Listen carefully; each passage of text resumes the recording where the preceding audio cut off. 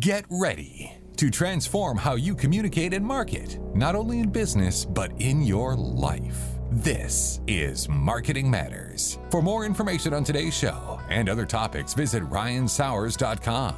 Here's your host, best-selling author and national speaker, Ryan Sowers. Hello again, everybody, and welcome to another Marketing Matters with Ryan Sowers, powered by Our Town Gwinnett Magazine. We are broadcasting live on the End Results Radio Network inside the Perimeter Roofing Studio from the beautiful Country Inn & Suites by Radisson Hotel in Stone Mountain, Georgia. Super excited to have a great guest today. More to come on that, but I have Bill Crane, colleague, friend, more to come, but with CSI Crane in the building. How you doing, Bill? I am great, and I'm great to be here with my first cousin. Yeah. And since I haven't seen you, to officially say congratulations, Dr. Sowers, because I know that your listening audience knows this for a while. But, you know, PhD is no small thing in any family, and we're proud of you. Thank you. Well, I was trying not to spill the beans on the other thing about my first cousin and having him here, and I got to say to all the people out there who get to see these shows, he was the first guy to actually identify me in college as a potential in this industry, and yet I turned down his very internship because I was scared. How about that? I'll put that out there. So it took something easier, but we've circled all the way back to do what he said. Well, you could have done this probably 30 years ago. But sometimes it takes a little longer, but you still get there. Yeah, I never forget. Life is marketing. This one great author has told me one time. So life is a journey of getting there. But yeah, thank you for the PhD. It was a journey, and as I've told a couple people, 2022 just about killed me. But it doesn't get old. It doesn't get old. But Bill, obviously I know a ton about you. But you started off. We talked about a fun fact. You had a show. Going back in time for the non-Atlantans of the world or of a certain age as a teenager on TV. I mean, I got to go back to how you started and all this stuff. Well, as you know, we grew up in a newspaper and printing family. Yes. And though I love our family, your mother and father included, I did not want to work with the family. So I started looking at what could I do that was somewhat parallel. And I was a child actor, and I was doing community theater, and I got a phone call first for a crappy part in a worse movie. And then Channel 2 was getting into children's programming, and by that I mean programming by children, produced by adults, aimed at children. And they had something then called The 2 Show, and there were 4 segments, and they rotated once a month in Primetime Fringe, and the other 3 weeks of the month on Saturday mornings. And I hosted the talk show, Talk 2, right, from 1973 to 1977. And, we all have bumps in our career. I was washed up the first time because I started getting acne and had braces. And They told me I had aged out of the demo. But it was a fun experience. I got to talk to the Osmonds when they were really something, and a group that nobody has heard of anymore called the Bay City Rollers. And there were a handful of television shows that were produced in and around Atlanta back then. One was called Moving On, and I got to meet one of my football heroes, Rosie Greer. Yeah. And Claude Akins in the cast of that program. Warren Oates, who was actually the ex-husband of the female producer who also produced Today in Georgia, which was a big deal in the day. And so and I kid Monica Kaufman-Pearson and some of the other folks at Channel 2, I've actually got a longer resume in terms of time on Channel 2, in terms of going back to the 1970s, than anybody that's on the air there now. Yeah, so Channel 2 became what for today's view? WSB-TV and Action News, and they were actually calling it Action News when it did. In fact, Monica came to Atlanta from Louisville, Kentucky, where she had been an anchor, and I was cutting a promo with another young guy named Chuck Murphy, who's now in Denver and the Colorado Public Radio news host. And Chuck and I were having trouble getting the promos done, having trouble reading the teleprompter and cracking up. And I noted that the production booth staff were getting angry with us, more so than before. And I just see this beautiful black woman sitting kind of messing with stuff, fixing her nails over to the side, who I'd never met. And at the time, Jocelyn Dorsey was the only African-American on-air talent at WSB, and she did the noon news.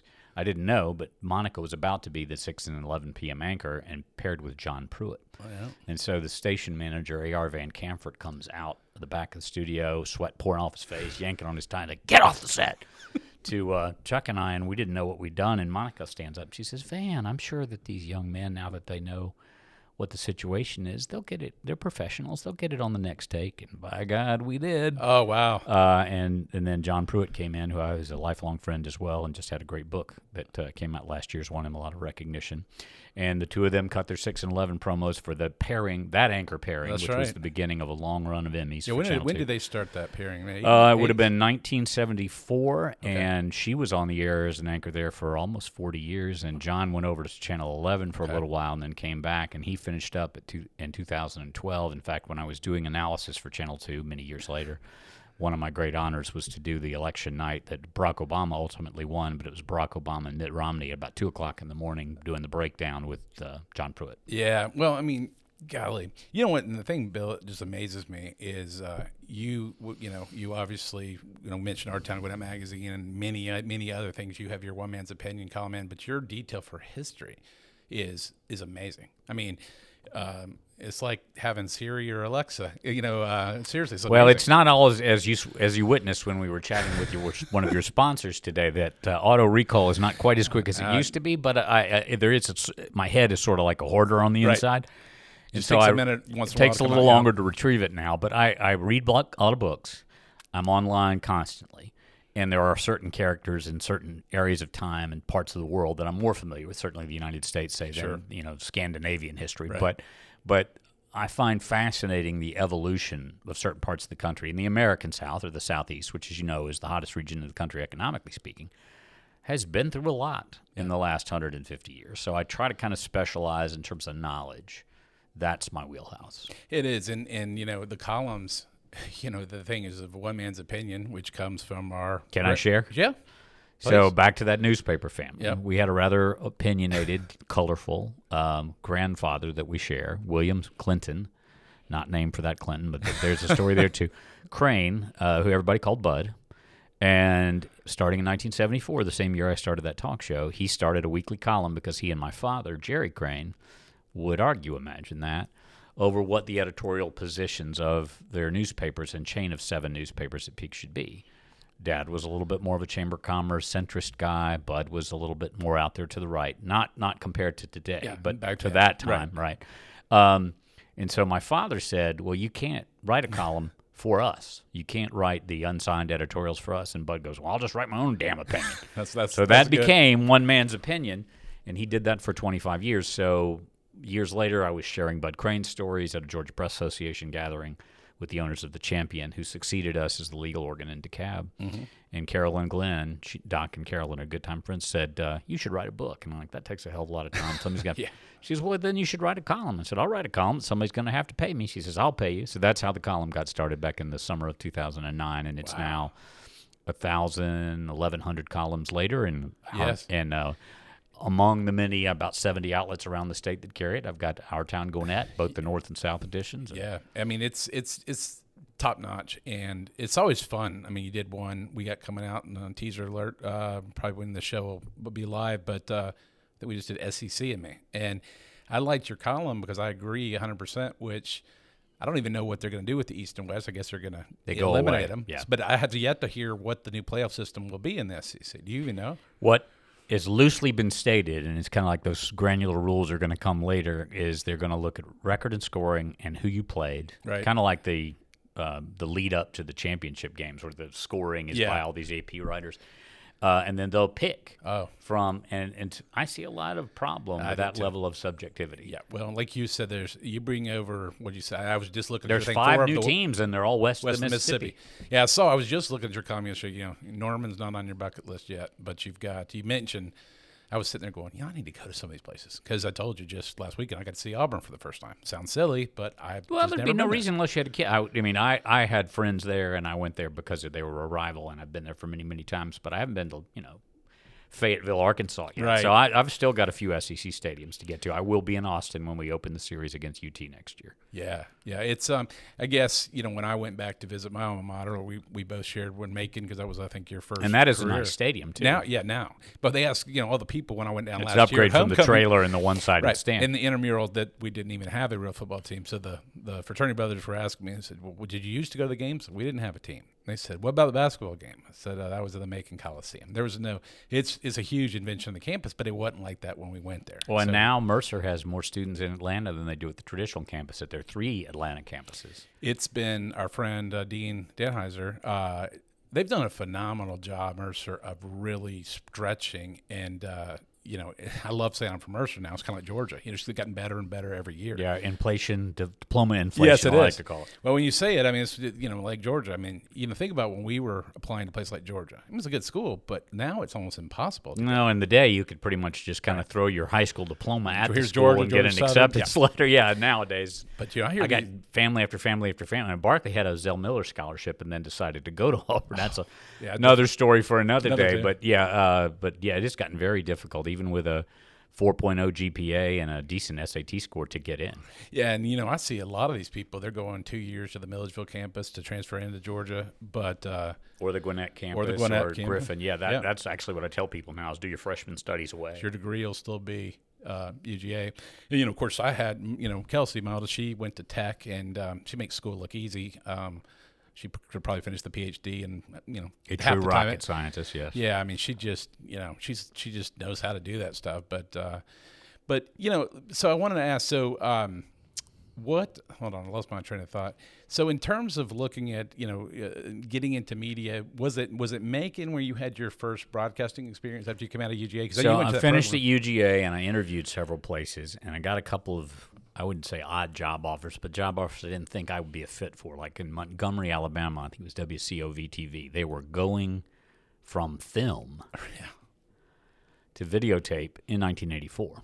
And they wanted me, because I'd just been trained in E&G, electronic news gathering, to come and teach all of their newsroom how to shoot video. And I was like, yeah, I can just picture them loving this 22-year-old kid from Georgia coming into Montgomery, Alabama to tell these guys who are union guys who've been there for 25 and 30 years, this is how we – so I declined that opportunity. And then I went to Mississippi, and it was a much higher pay and a cool opportunity, but I was flown into the Tri-Cities Golden Airport, which is between Starkville and Jackson, and I can't remember what the third city is.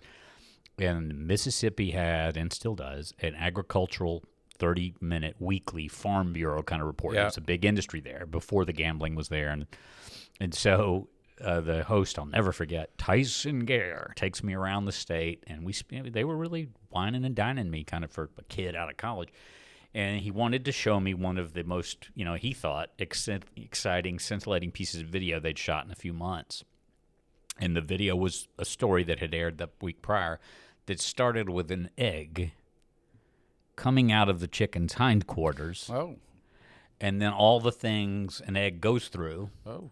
Till it lands in that styrofoam carton in your grocer. Okay. And it's actually pretty impressive, but I thought,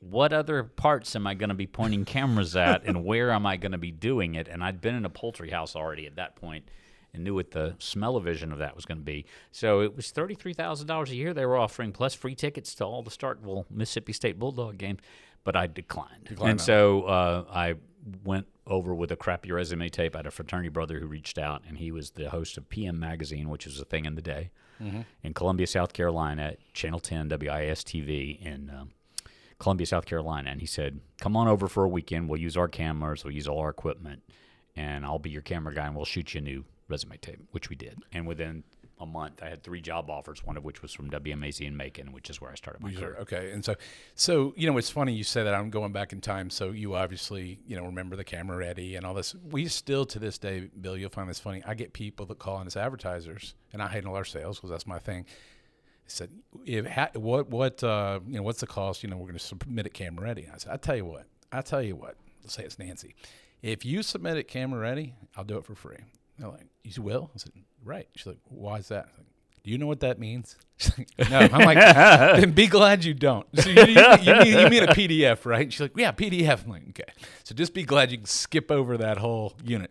But it's to be honest with you, going back to the Macon thing that you helped set me up with, my lack of mechanical skills, like our great producer Francis is here today, he makes all the magic work. I'm good at talking and being in front of the thing. I was really nervous about the editing or what you're talking about. What were they going to ask me to do? And I was like, can I actually do this?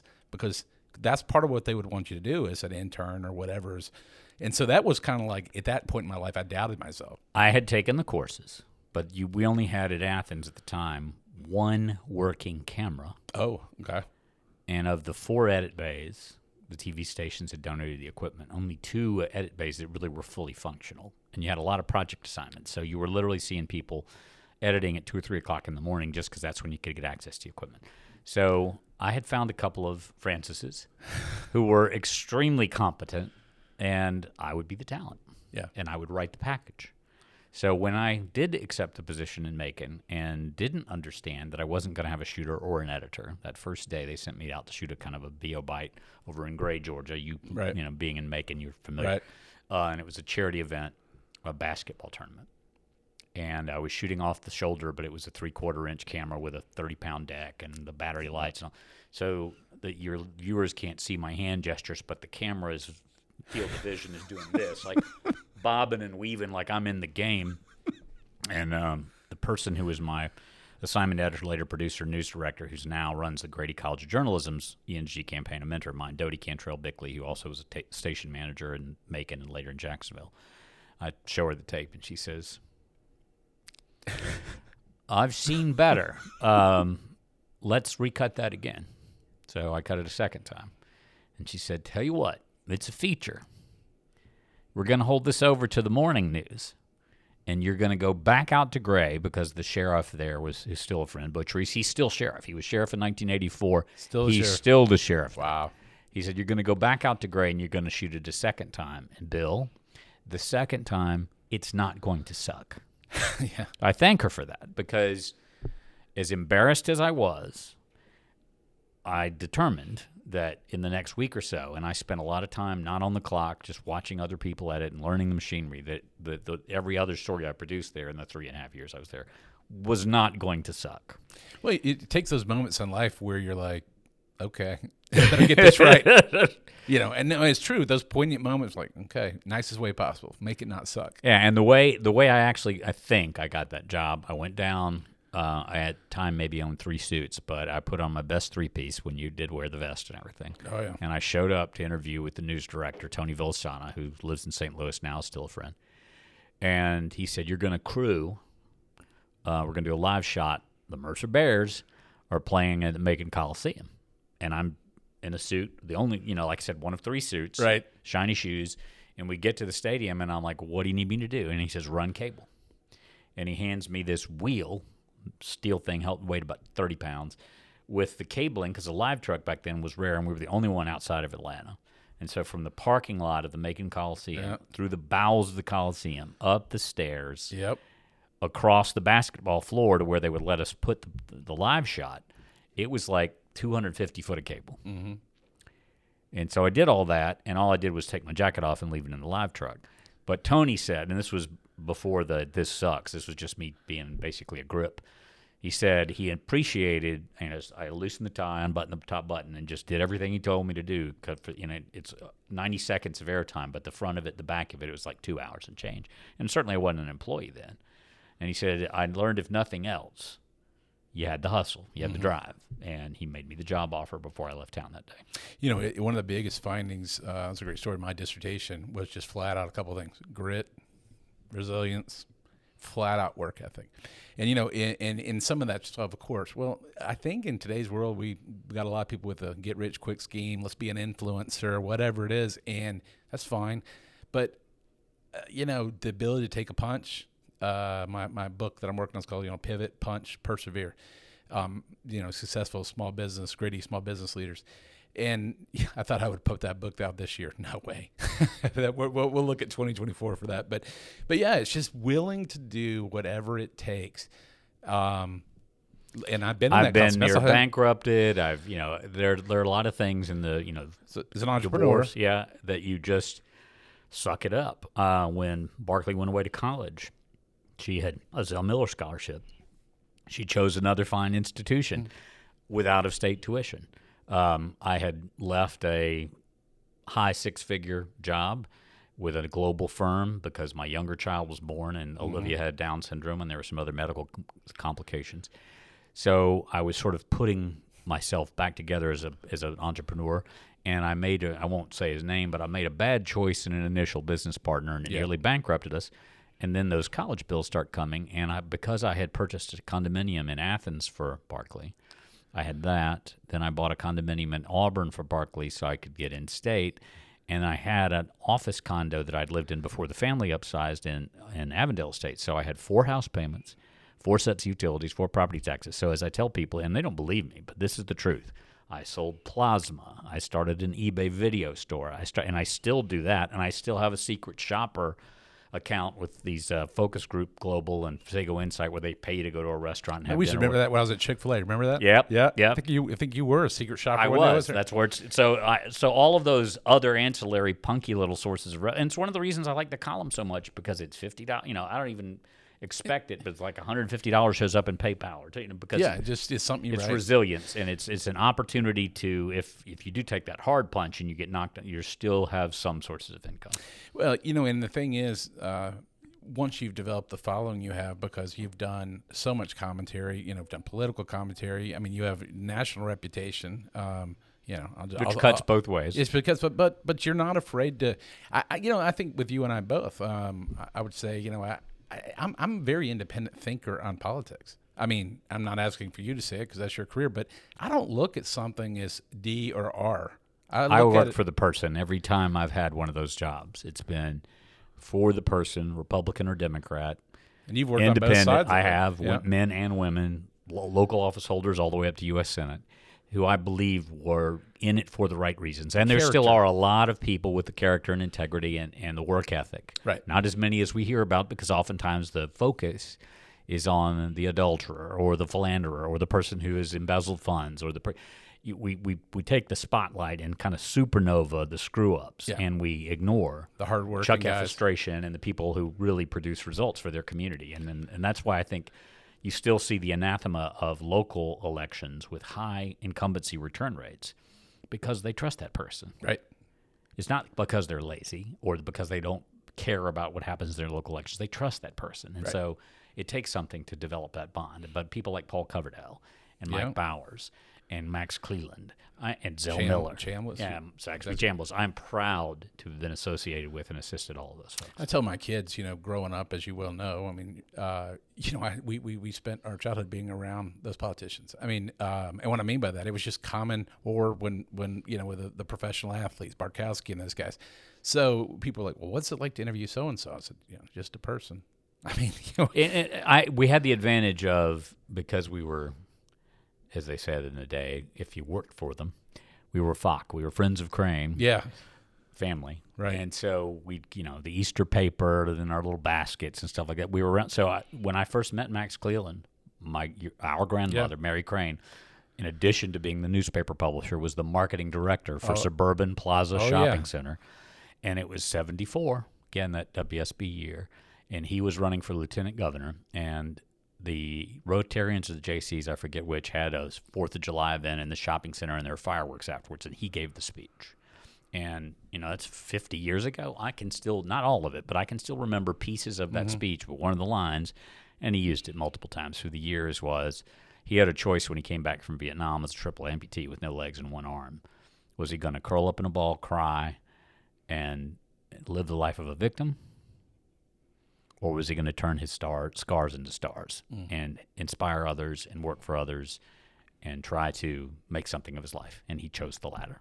And I it still sticks in my head. And so when I went to work for him as his press secretary a decade later, he was impressed that, and I met him a couple times after that before I worked for him, but that as a child, and I think I was 12 or I was 13 in the parking lot watching this guy, and I just thought, wow, that. Because I wouldn't have the gut. I mean, he had to be lifted onto the stage because they didn't have ramps. This is way before the American with Disabilities amp. Had to be lifted in the wheelchair onto the stage and then trust the people, some of whom were getting spirited on that spiritual holiday, to carry him down. And, there wasn't a dry eye in the house when he got done giving his remarks on the 4th of July. So I've had those wonderful, and I won't bore your listeners with all the stories of those kind, but those are the things that make you really seriously feel like there are good people out there. We just got to find them and support them. And people aren't sometimes not even willing these days to put a yard sign in their front yard because they might make their neighbor upset. I'll tell you, Bill, if, for my column, seriously, my wife was saying one time, she goes, if everybody, I write a positive, encouraging column, but everybody reads into that what they want. They don't know, unless they know me really well. I told you, I think independently, and I know you do too, is it a conservative person with, going to be good with the taxes? Is it going to be somebody strong with our military and treat them right? I look at all of it. It's not a matter. On the other hand, if they're more liberal on this, I'm like, okay, I agree with that too. So the D, R, or L for libertarian or whatever it is, probably the L of all of them is probably closer to, I mean, I don't really, we really need three. Like you get three quotes for most things. But I think you wrote a column about that one time. That's just hard to get. We that may get party. it eventually, but it's difficult. The apparatus and the advantage that the Democrats and Republicans have Just of list so building strong. and and the incumbents that want to stay in office. Like you said, the closest I can recall, I think, was what Ross Perot, and that was With that pointer doing the debates and not gonna do it. Not gonna do it. That's what I had the Dana Carvey George W. Bush imitation down when I had that one down. But wouldn't be prudent. Wouldn't be prudent at this juncture. All right, so let's talk real quick. So you you got I'll say two beautiful your grandsons down there who are 2, 3. They just turned 3. Carter and Callan Carson. How was that? How was that being? Well, let's just say. Give me a little foreshadowing to this. First, I'll say, of all the things in life that I never would have thought you could underestimate, being a grandparent is at the top of that list. And so, I'm vain. You know that I, like younger women, I'm just being called grandpa and all these things I was not looking forward to. Right. And also, I was concerned. Barclay had 2 very challenged pregnancies that ended in miscarriage, and it was very emotionally traumatic for her and her husband. That when we were told twins were coming and that it was going to be a difficult pregnancy, and then in the midst of the beginning of the pandemic, she has to go essentially check in almost 2 months ahead of their premature birth at Northside Gwinnett. And I just thought, I was so afraid it was going to end in tragedy. And the 2 of them came 9 weeks early, and they didn't get to come home. They were born September the 18th. They didn't get to come home until after Thanksgiving, both of them. But those boys, they've been through a lot, illness and otherwise. They've had COVID. They've had Carter has a number of digestive issues we're still dealing with, but every time they get home from the hospital, they are so resilient. They're bouncing off the walls. And I was with them this past Sunday. Because of Bud Crane, I suggested to Barclay, because they have multiple grandfathers, that I be Grandpa Bud, which didn't put a smile on Dad's face. Yeah, I can imagine. So at the age of 3, and one of them has a slight speech impediment. Would you say they're calling you Bug? Yeah, Gampa Bug. Okay, Bug, B-U-G. Yeah, so those 2 running at you, smiling and getting excited when they think they see your truck or whatever. So you can't really explain the joy. They were born. I'm saying Brooke. My daughter. She was 30 weeks and 3 days, and it's funny. At 16 now, we're just starting to see some of the. We've seen all the athletic stuff. She's done great in school, but a lot of things that are just starting to show up now. And we forget, it's 10 weeks early that you didn't. I mean, it's 25% of the gestation period that they weren't fully done yet. Right. And some of it's just showing up. We're seeing even at this age, and we have to remind ourselves. I mean, she's a miracle, a blessing, and just like the boys. But yeah, you got to go. I don't have that yet. And secondly, I'm outnumbered with all the females, so I'm almost. Well, when it starts happening for you, I have a feeling it's going to be a cascade, and then suddenly you're going to go from those family pictures where there's 5 of you to like 12. Yeah, I don't know, and I'm losing my man card. I'm almost forgetting what it's like to be a guy because I'm so outnumbered, and then it's the girls and their friends. And sports and. I learned, and I have 2 daughters. I learned a long time ago, and 2 ex-wives, and all that fun stuff. Just say yes about 85, 90% of the time, yes. But dig in on the big ones, on the big things, 5 to 7%, and say, no, I'm sorry, we're not doing this. Yeah. And to maintain a little bit of control and to also help them understand that there are limits. I will tell you, people ask me all the time with raising daughters, my wife can say something to them and they're over it in 10 minutes. I say something at the wrong thing at the wrong time, it could be a month. I mean, of just shortness, and that's tough. I mean, that's and people. We had a very difficult time when Barclay was an adolescent, and in the front of that with Olivia. And so the way I learned to handle it a little bit was, no matter what I said, because of the circumstances of the divorce, it was strained. And those adolescent years are very tumultuous and emotional. I know I'm not supposed to say that in this day and age, That's but true. they are. It's true. But again, try to be as supportive as you can as often as you can. So Olivia was with me 2 weekends ago, and she and her mother are having kind of disagreements about what she can and can't wear to school and how she wears her hair. And her mother, because it's easier to get it out of the way, puts it up in braids every day. Well, she's starting to look a little like Cindy Brady. Yeah. And she doesn't want to look like Cindy Brady as a high school freshman. So she comes to my house, she lets her hair down, she brushes it all out, she puts all on her makeup, which her mother won't let her do. And she says, Daddy, I just want to be pretty and have a boy like me. And I said, I understand, honey. And we went to the park. And if I had instead said, put the hair back up in braids, Sure. it would have been a very different weekend. No, I mean, you have to. And, it's funny, Bill, Kelsey, my oldest, said the other day, and, going through different boyfriends and this, you'll go through, I went through times where, we're not even going to have a relationship, we're going to blah, blah, blah, to, I told her the other day, I said, I am so proud of what she says, also, I had a one guy in my life one time said, if you want something bad enough, you'll find a way. And if not, you'll find an excuse. And she was talking about, man, I just said, but finally, like you've seen with Barkley, when they get to the other side of being an adult, I mean, a true adult, not, my middle one thinks just because you turn 21, that doesn't mean anything except another license to go to another bar. I'm like, you've been doing well. I won't say it, but you've been doing that for a long time anyway. But now it's official. Yeah, now it's official, but in all seriousness, it is, as you've seen, because you got one older than me, seeing like them really become an adult. But I'm not seeing the grandchild thing, and I don't know what that looks like or feels like. You will. I mean, I can tell you without knowing the circumstances or when it's going to happen, you're going to love it. And the only hardest part now is they've just moved again, and so they are now almost 30 minutes from Athens. So getting to see them is harder because it's an hour now. A little bit further. But they've got a grand house, and they're in Walton County now. Okay. Still able to get your magazine on the. Yeah, I was going to say, yeah. with the Chick-fil-A out there. Yes, sir. And they wanted to be in that school district. Yeah, well, it makes good sense. Well, man, we're going to have to do this again. All right, so let's tell real quick, just tell everybody about CSI, the three letters it stands for, but what you've done so much in your career, it's hard to even cover it in 30-some-odd minutes. We could go a little extra, but I know you do consulting, globally, nationally. So I worked for an international company called GCI Group, which was a part of Gray Advertising and Gray Global Communications, and they came and opened their offices here in Atlanta in 94. I didn't go to work for them until 2000. But they were Gray Communications International. And then Gray Communications of Albany, Georgia, sued them on name use. Oh. J-R-A-Y Gray, G-R-E-Y Gray. J-R-A-Y Gray, which now owns the Gwinnett Daily Post and all these other publications around here. Now Gray Television all came out of that company. Okay. At the time was much smaller, but they had first use, so they won the lawsuit, and GCI Group had to stand for nothing, meaning they couldn't say Gray Communications Atlanta, just I didn't know that. Okay. GCI Group. So you'd be working, on an assignment for Aflac or Johnson & Johnson, and they're paying you millions of dollars, and they'd say, what does GCI Group stand for? And then, with gritting my teeth, either I'd tell them that story or I'd say it stands for nothing. Okay, I didn't know that. Which no one cared for. So when I did leave them after Olivia was born in 2008, I was trying to figure out what I would call my company. And after that not great partner relationship, I thought, well, what do I do?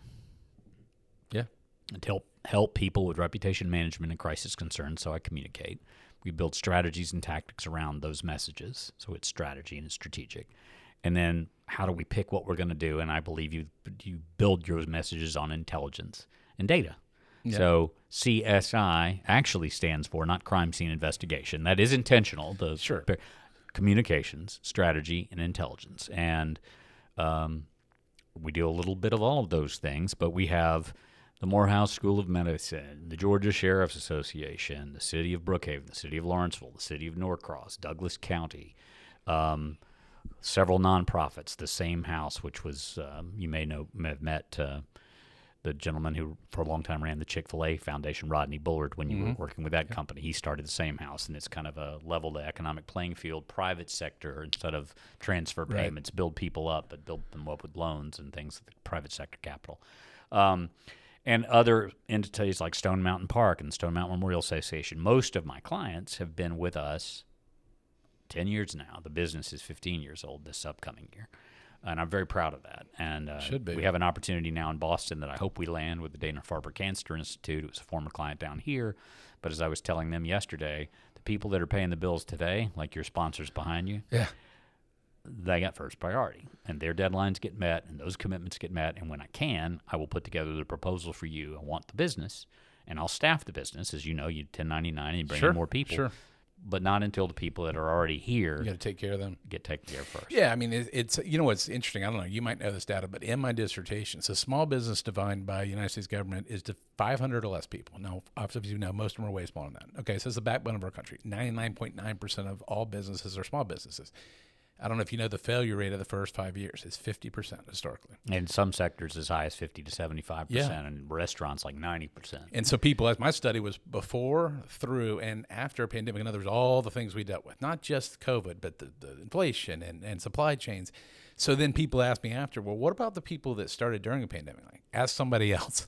I didn't study that. You know, I'm a hypothesis of it, but I see a lot of people, and I'm like you, kind of started with, well, I got talents. I have absolutely no idea what I'm going to do.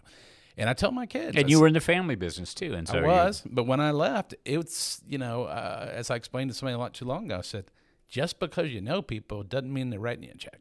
And I had to tell my business part of that 100 Right? times. Just because someone will let you buy them lunch Doesn't mean anything. or maybe go to a Braves game or play golf with you does not mean that they're going to hire you. Well, Bill, when I was early on in my career, one of my fraternity brothers who's, let's put it away, he lived across from George Steinbrenner growing up. We were in, I said, I got this lunch. I just incorporated maybe in 2010. And I said, I got it. I'm going to expense it. And he goes, expense it to what, Sowers? You don't even have any money. or 2009, whenever it was. But The tax code is very helpful to small businesses. But I was trying to act like, you were being a wheel. Yeah, right. I was going to be. But you realize, I mean, you can know a lot of people, but that doesn't mean they're going to hire you. That doesn't mean they need you. It's tough. And I tell our kids a lot of times, there's a couple of years where you're rebuilding a business from scratch. I said, I can't make those money come back. Magically, you don't get that income to come back. Well, there's another mentor of mine, and I've been blessed in that regard, another University of Georgia professor. He now is finishing up his career at the Griffin campus. But Dr. Perry Buffington, who was also a syndicated radio show host, had a column for a while on USA Today. Every time I speak with him, and usually he calls me asking for something, every time I speak with him, he wraps the conversation up by saying, is there anything else I can do for you today? Wow. Now, I know the trick. I've read his book.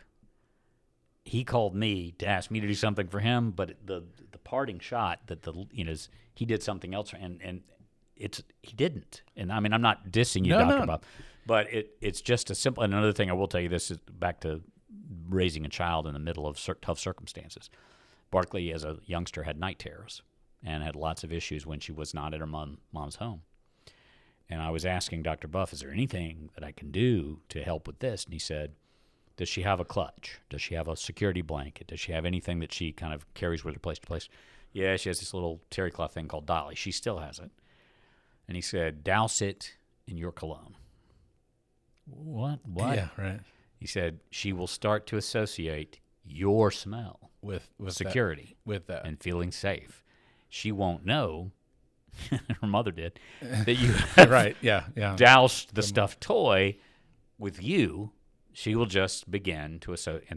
And Barkley, probably 6 years later, says to me, you smell like Dolly. That's funny. But I mean, Kelsey, who's in medical school, she said not too long ago, this is where as you get older, your kids teach you stuff. And she said, you know what, Dad, you should ask people. It was somebody, a close friend, but was really struggling with something, but didn't really want help, if you know what I mean. You're kind of checking in on them, but they just respond when they feel like it. And she says, instead of saying, I can do this or this, she says, what is your thing? How can I help you? Yeah, or do you need anything? Or do you need anything? She said, she goes, this is what we learned in medical school. Give them a tangible item to say, how can I help you? And I did, and, got no response. She said, then you can't help somebody. They have to be willing to be helped. I mean, you and I know, that, again, yes. we have a cousin missing, or I have a brother missing. We do. And Brian was someone we all offered different kinds of assistance to. And occasionally, he was good at taking a financial assistance. Sure, but can't trying to help him find a path, he just wasn't willing. And, his last day on this planet, I was knocking on the outside of his door, and I heard him on the inside, and I almost broke the door in because he had not been home for Christmas or Thanksgiving or Mom and Dad's birthdays or whatever. But even if I'd done that, even if I had helped extend his time here a little bit longer, he'd made choices that were just not going to make it a long experience. So people have to want to be helped and willing to help themselves, and then you can help. They have. And in watching your journey and your everything, you know, I think you said something, and, you know, have a backup plan in life. I would say your journey is impressive. But I've been saying to people, you know, have A, B, C, but D, E, F, G, H, I, J, because life and business, I mean. No matter how good a plan you've got, there's going to be an interruption. There's going to be a pandemic. There's going to be something you never could plan for. So always be ready, as you've said in your next book title, to pivot to something else that you can do. And oftentimes circumstances will make you make those choices whether you want to or not. Yeah, and I think I might have been the first time in the public I've actually announced that book. So, but I've been the means you're committed and you've got to finish. I've been telling people, hinting at it, but it took me 18 months of fiddling with ideas to go, this is what I want to say, and this is what I learned. But you know, how am I going to tie the real research into a non-academic book? Well, I've been working on two, and I'm not going to tell you the titles, but I'll tell you one of them is sort of a family history. And I mentioned this when I had the trip with Dad. And he's like, "You're writing a book?" And I said, "Yeah." And he goes, "Well, what are you waiting for?" And I said, "Well, quite frankly, Dad, a few more of y'all to die." Because I don't want to spend the rest of my life arguing over which version of memory, because one of the things you get to do when you're the author, it's your version that gets in print. Exactly. That's very true. The free rights of publishing it still exist. It's just like this. You know, you're not controlled. You're not cut off. You know, we went extra time today because we're gonna have to do this again. I'd be happy to come back. Or maybe you and I both share this through social media, but maybe we bring in a couple of our mutual friends or people and have a four-man, and you can help me. Well, I would love Craig Camuso and some of the other folks that you run with. You were talking about Rodney. Yeah, you know, I know I've talked, but maybe we bring a couple of guests on. Would love to. Yeah, that'd be fun. Get you over here, and well, I appreciate. I'm gonna close this out because you and I could go on forever, but this is fun stuff, man. Thank you for inviting me. Absolutely. Well, let me close this out. Thanks for tuning into another Marketing Matters on the End Results Radio Network inside the Perimeter Roofing Studio from the Country Inn & Suites by Radisson. Special thanks to my cousin and colleague and friend, Bill Crane, for being here today. Thanks again, Bill. Please stay tuned for upcoming shows or listen to past shows. You can go to endresultswithaz.com, and you'll see a Click the Current Shows button there, or just go 24/7 where you get your podcasts, Spotify, Amazon, iHeart, etc. Until next time, thanks again to Bill Crane for coming on the show. It's been a great show, everybody, and this is Ryan Sowers signing off. It's been another Marketing Matters with Ryan Sowers, and until next time, make your marketing matter.